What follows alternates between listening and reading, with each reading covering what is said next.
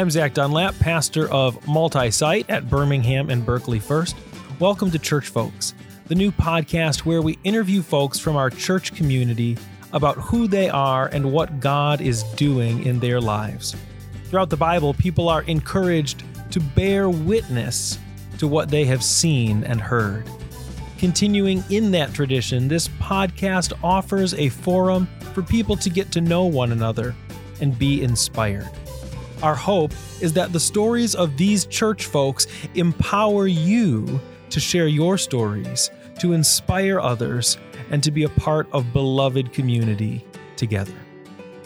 I am here today with Stephanie Laird.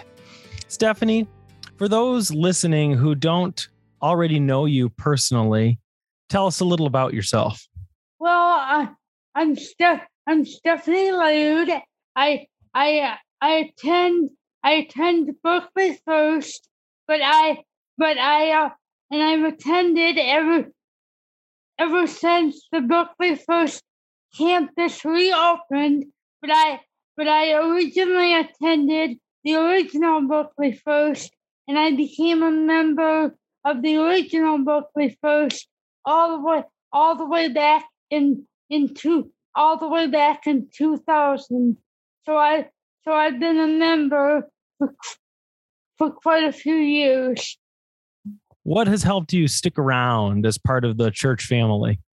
I have loved what I've seen the Birmingham campus do, and I'm enjoying everything that they're doing and within the church and within the community. Stephanie, what gifts, talents, experiences, or abilities have shaped your experience of God in this world? Well, first of all, if I may go back a little bit in my growing up, I never attended a church, but I was always raised Methodist, and I was always told about God and Jesus, and I believed in everything. But then in 2000, my two cousins, Andy and Kyle, they had started attending church, and they were going to be baptized at Berkeley First, and we got me and my mom received the invitation to the baptism. And I will admit, when I first saw the code, I was like, oh, we have to go to church, because like I said, I had never formally attended church. So at first I had the attitude of, oh, we have to attend church. So we went to their baptism, and the baptism was wonderful. But during the service that day, I remember as we were singing a hymn, I tapped my mom on her arm, and she leaned down, and I whispered to her that I know we live far, because at the time we attended the baptism, we lived in Warren. So, but I told my mom that I said I know we live kind of far, but I said I would really enjoy and hope that we can come back, because during their baptism, I felt God's presence, and I felt the need to come back, and I just felt the comfort of that place. That's beautiful, Stephanie. In the United Methodist Church, of course, we believe in two sacraments, baptism and communion. baptism is a once in a lifetime kind of deal, and communion is as often as you are together and partaking of it. But the truth is, there are all kinds of sacred moments that aren't necessarily sacraments too, ways that God shows up in our everyday lives. Can you share with our listeners another time or two where maybe you felt particularly close to God? I as a few people may know, I am really into public speaking and being an advocate for myself and others with disabilities and just people in general. But when I was in high school, a teacher, the special ed teacher, asked me to be part of a panel of students to go speak to a regular ed class about what it was like to have a disability. And at first, I didn't want to do it. I was like, no, I don't want to do it. But she kept trying to encourage me. She was like, come on, you'll be good at it. You'll be good at it. So I finally said, okay, I'll do it. So I ended up doing it, and it turned out to be fabulous, and I really enjoyed it. So from then on, and that was back in ninth grade when I did that. So I continued on with my high school years. Me and my mom moved to Texas. I finished up high school and graduated high school in Texas. But through all this time, I had never forgotten the feeling and how much I really enjoyed the public speaking and sharing my story. And so I ended up, after I left high school, after I took about a year off, I ended up taking public speaking at the community college in Texas, and with the goal of someday public speaking. And the way I felt God had a hand in that was the way that feeling stayed with me, and how I kept on and off. I kept thinking about it through the years, and I finally realized, I was like, okay, God, I know that this is what you want me to do. I know that this is what you want me to do. How important do you think it is for people to find their voice and use it? It is very important, and I'd like to add that it's not that, yes, finding your voice is very important, because if I may say, as on a side note, I used to also be very shy. A example of this that I give when I do my public speaking presentations is that when my mom and I would go to restaurants, whether it be sit down or fast food, I would tell her what I wanted to eat, and then she would tell the person behind the counter or the waiter or waitress. So, but obviously I am nowhere near that now. But back to finding your voice. Yes, I believe that everybody has the right and should find their voice. But I would like to add that, to me, no matter how severe the disability, even the nonverbal can find a way to communicate and let people know what they want and need, or what they like and they don't like. So everybody has a way of communicating. Absolutely. Thank you for making that important point. What would you say to someone who, maybe like that first time you had an invitation to speak to a different class, and you were feeling a bit reluctant about that. What would you say to someone who maybe has an opportunity to step out in some way, or is feeling God nudge them to do something or speak out about something or begin something in their lives, and yet they're feeling reluctant, they're nervous, they don't really feel ready to step out? What would you say to someone who's feeling that way? I would tell them to just take that chance, because even if they feel like they didn't do their best, or even if they feel like they made a mistake, that making mistakes is how we learn, and it's part of growing up, and it's one of those things that if you don't take the opportunity, you may end up wishing that you had. And to me, when you're given opportunities, it's because it's the reason you're given that opportunity is because that's part of God's plan for you. I couldn't agree more. I think God often speaks, at least I've experienced in my own life, God often speaks through opening and closing doors. God speaks through those little quiet nudges and those new opportunities. Well, that's like back to the public speaking.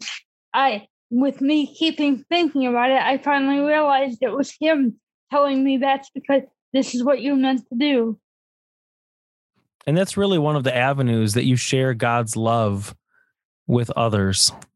What are some other ways, Stephanie, that you make God's love real in the world, or seek to, let me rephrase that. What are some other ways, Stephanie, that you seek to make God's love real in the world? Even though I don't do it from a religious aspect, just the way I help the people I mentor to live their life the way they want to, and just to achieve their goals, and just give them the support, and just be the advocate that I am. And even if not by what I say, but by just them seeing the way I live my life, hopefully I can inspire them and let them know that they can do whatever they want to do. You are an inspiration, Stephanie. You know, a lot of times people talk about being a voice for the voiceless, but I think that doesn't go far enough. And I think you really clarify that in your work, that it's not about being a voice for the voiceless. It's about helping people discover their own voice and put it to use, as you said, even if it's in nonverbal ways. Mm-hmm. Even though you tend to be such an upbeat person, Stephanie, I know you also have hard days. We all do. What gets you through the hard days?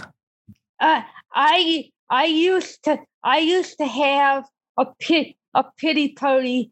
I used to have pity parties all the time, but I make this joke. I've stopped having pity parties because they don't serve good food at pity parties. So I don't have pity parties anymore. And what I do, and like you said, everybody has a bad day or a bad moment here and there. But what I do is, at the end of the day, I really focus on what happened good in the day. Yes, I'm aware that a few not so good things happened, but I just focus more on the positive. That's a good way to go through life. I think what we focus on and how we focus on it makes a great deal of difference. At least in my own life, I've found that, you know, when I wake up in the morning and I'm looking for an opportunity to share the love of God, I'm beginning the day ready for one of those nudges of the Holy Spirit. I go through the day differently, as opposed to waking up and being like, oh, here we go again, right? Yeah. You shared some times when you felt closest to God, Stephanie. When have you felt furthest from God, and how has God made himself known to you, maybe even in those times? Well, when I was a teenager, I was going through some stuff, and actually remember writing in one of my journals. I said, God, I know everybody has a purpose in this world, but what is my purpose? And then I even remember at one time, quite a few times when I would struggle in school and just in life in general with my disability. And I remember asking him, why me? Why was I given this disability?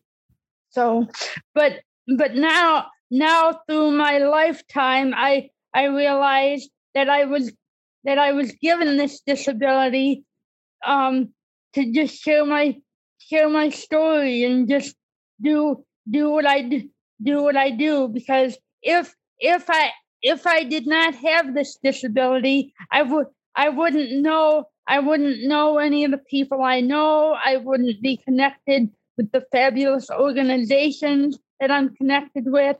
I would not have my fabulous job. So I would not change anything. Yes, parts of my life have been a struggle, but I wouldn't change anything. If there was one thing you could fix, not about your own life necessarily, but about the world. I mean, let's face it, there's plenty of brokenness in this world. If there was one thing you could fix, Stephanie, what would it be and why?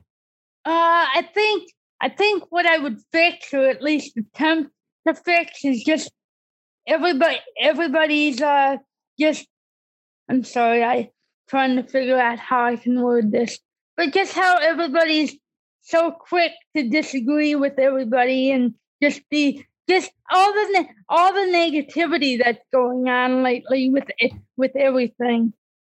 It does seem like there's a lot of heightened polarization right now, that like, if you disagree with me, you're therefore my enemy. Not if we disagree, that's okay. We don't have to see eye to eye, but we can still be in dialogue together and collaborate together. It seems like there's less of that collaboration these days and more finger pointing and blaming, doesn't it? Yes. And I like the saying, and I wish we could do this, is agree to disagree. Yeah. Yeah. And I do think that's one of the things that at least we strive to do at Berkeley First is focus on what unites us. And what unites us is Christ. Yes. And Christ is greater than anything else that divides us. And I think that really is a beautiful reality, at least in this little tiny corner of the world. Mm-hmm. And I think one of the things I think would like to change is just all the violence, all the gun violence. I've noticed lately that not everybody, I shouldn't say, but quite a few people are wanting to solve their issues with a gun instead of talking to people. Yeah. Yeah. And I don't promote violence of any kind, but even they would rather pull out a gun than maybe just hit somebody. I mean, I'm not condoning that either, but they go to extremes. For sure. And throughout history, there's a lot of violence that has been done in the name of the church, which to me is just such a distortion of what Jesus lived and taught. I mean, in all his life, the only blood that Jesus ever shed was his own. He never advocated for acts of violence toward anyone, and instead bore the weight and the suffering of violence and sin himself for each of us. In the United Methodist Church, we're really big on grace. And there's the grace that God is pursuing us our whole life long, that prevenient grace that comes before any human action. there's justifying grace that happens the moment that we are saved, the moment we go from being God's beloved creation to God's beloved child. We put our trust in Christ and we're adopted into the family. But there's also sanctifying grace, which is really the work of the Spirit in us over the course of a lifetime, whereby we become more and more like Jesus and less like our former selves over the course of our lives. And I think each of us in some ways have times when that's more obvious than other times. Maybe once in a while we plateau or we kind of slide to a standstill, but then there are these other times in our lives when we are really stretched and transformed in powerful ways, and essentially grow up. We mature in our faith. I know that's been the case with you, Stephanie. You continue to grow up in Christ in many, many ways. Can you share of a time when you really sensed God stretching or transforming you? I'm feeling it right now, actually, these last few months, because I'm still continuing to work as a field mentor at Community Living Services, Oakland County, but they also have a Community Living Services in Wayne, Michigan, and I was asked, because the two community living services want to become one, where we do more things together. So what they want to do, because there's peer mentors in the Oakland office and in the Wayne office, and what they want to do is have it be where the peer mentors in Oakland can mentor people in Wayne and vice versa. So I was approached by my supervisor a few weeks ago about whether I would want to start mentoring people in Wayne County, and I said yes, that I would really like to do that. Well, in order to do that, I have to do some online trainings, because there's some more classes that the Wayne office requires. So I am in the process. I'm going to be starting doing that. So then when I finish up the trainings, there's about 16 of them all together. But when I get done with that, I will be able to mentor not only people in Oakland County, but Wayne County as well. That's tremendous. That's tremendous, Stephanie. That's a testament to the good work that you do. And there's definitely a biblical principle at work there too, that when we are faithful with small things, we're entrusted with more. And that's not saying that what you've been doing is small. What you've been doing is amazing. But that when you're faithful with what you've got, you're entrusted with more. God expands your territory, so to speak. And of course, with that comes more responsibility as well. So we'll certainly be praying for you, Stephanie, as God expands your territory beyond Oakland County and into Wayne as well. Well, thank you. It was one of those things where I was hesitant for a few moments, but then I just said yes, because I knew it was another thing God was leading me to. What would you say to someone who thinks, sure, God exists, God is out there somewhere, but God couldn't possibly use me to accomplish his good purposes in the world? I would just say that even if you don't think what you have is a talent and can be used in God's work, that it definitely can. Whatever your talent, it can be used. Because like I tell people, for me,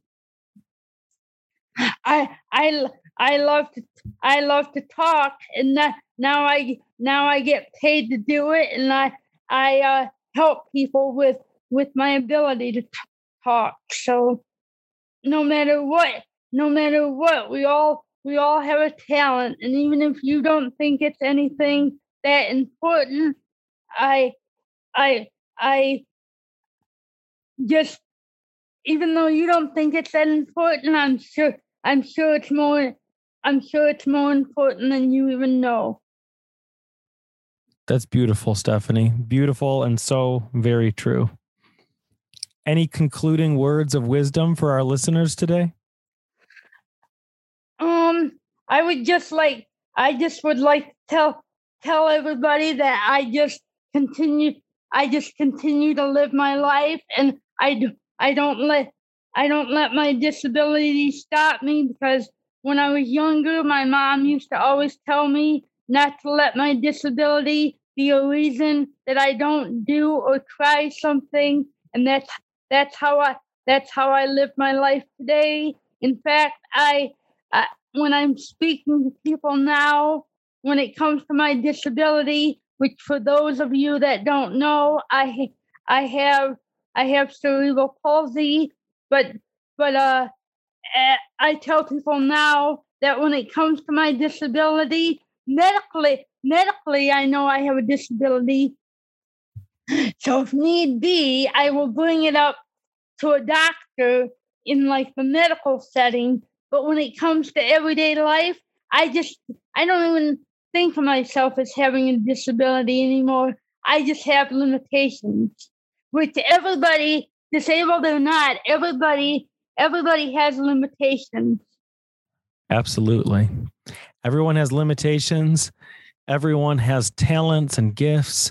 Everyone has the opportunity to be about God's work in this world. Stephanie, it is a joy to know you and to be the church with you.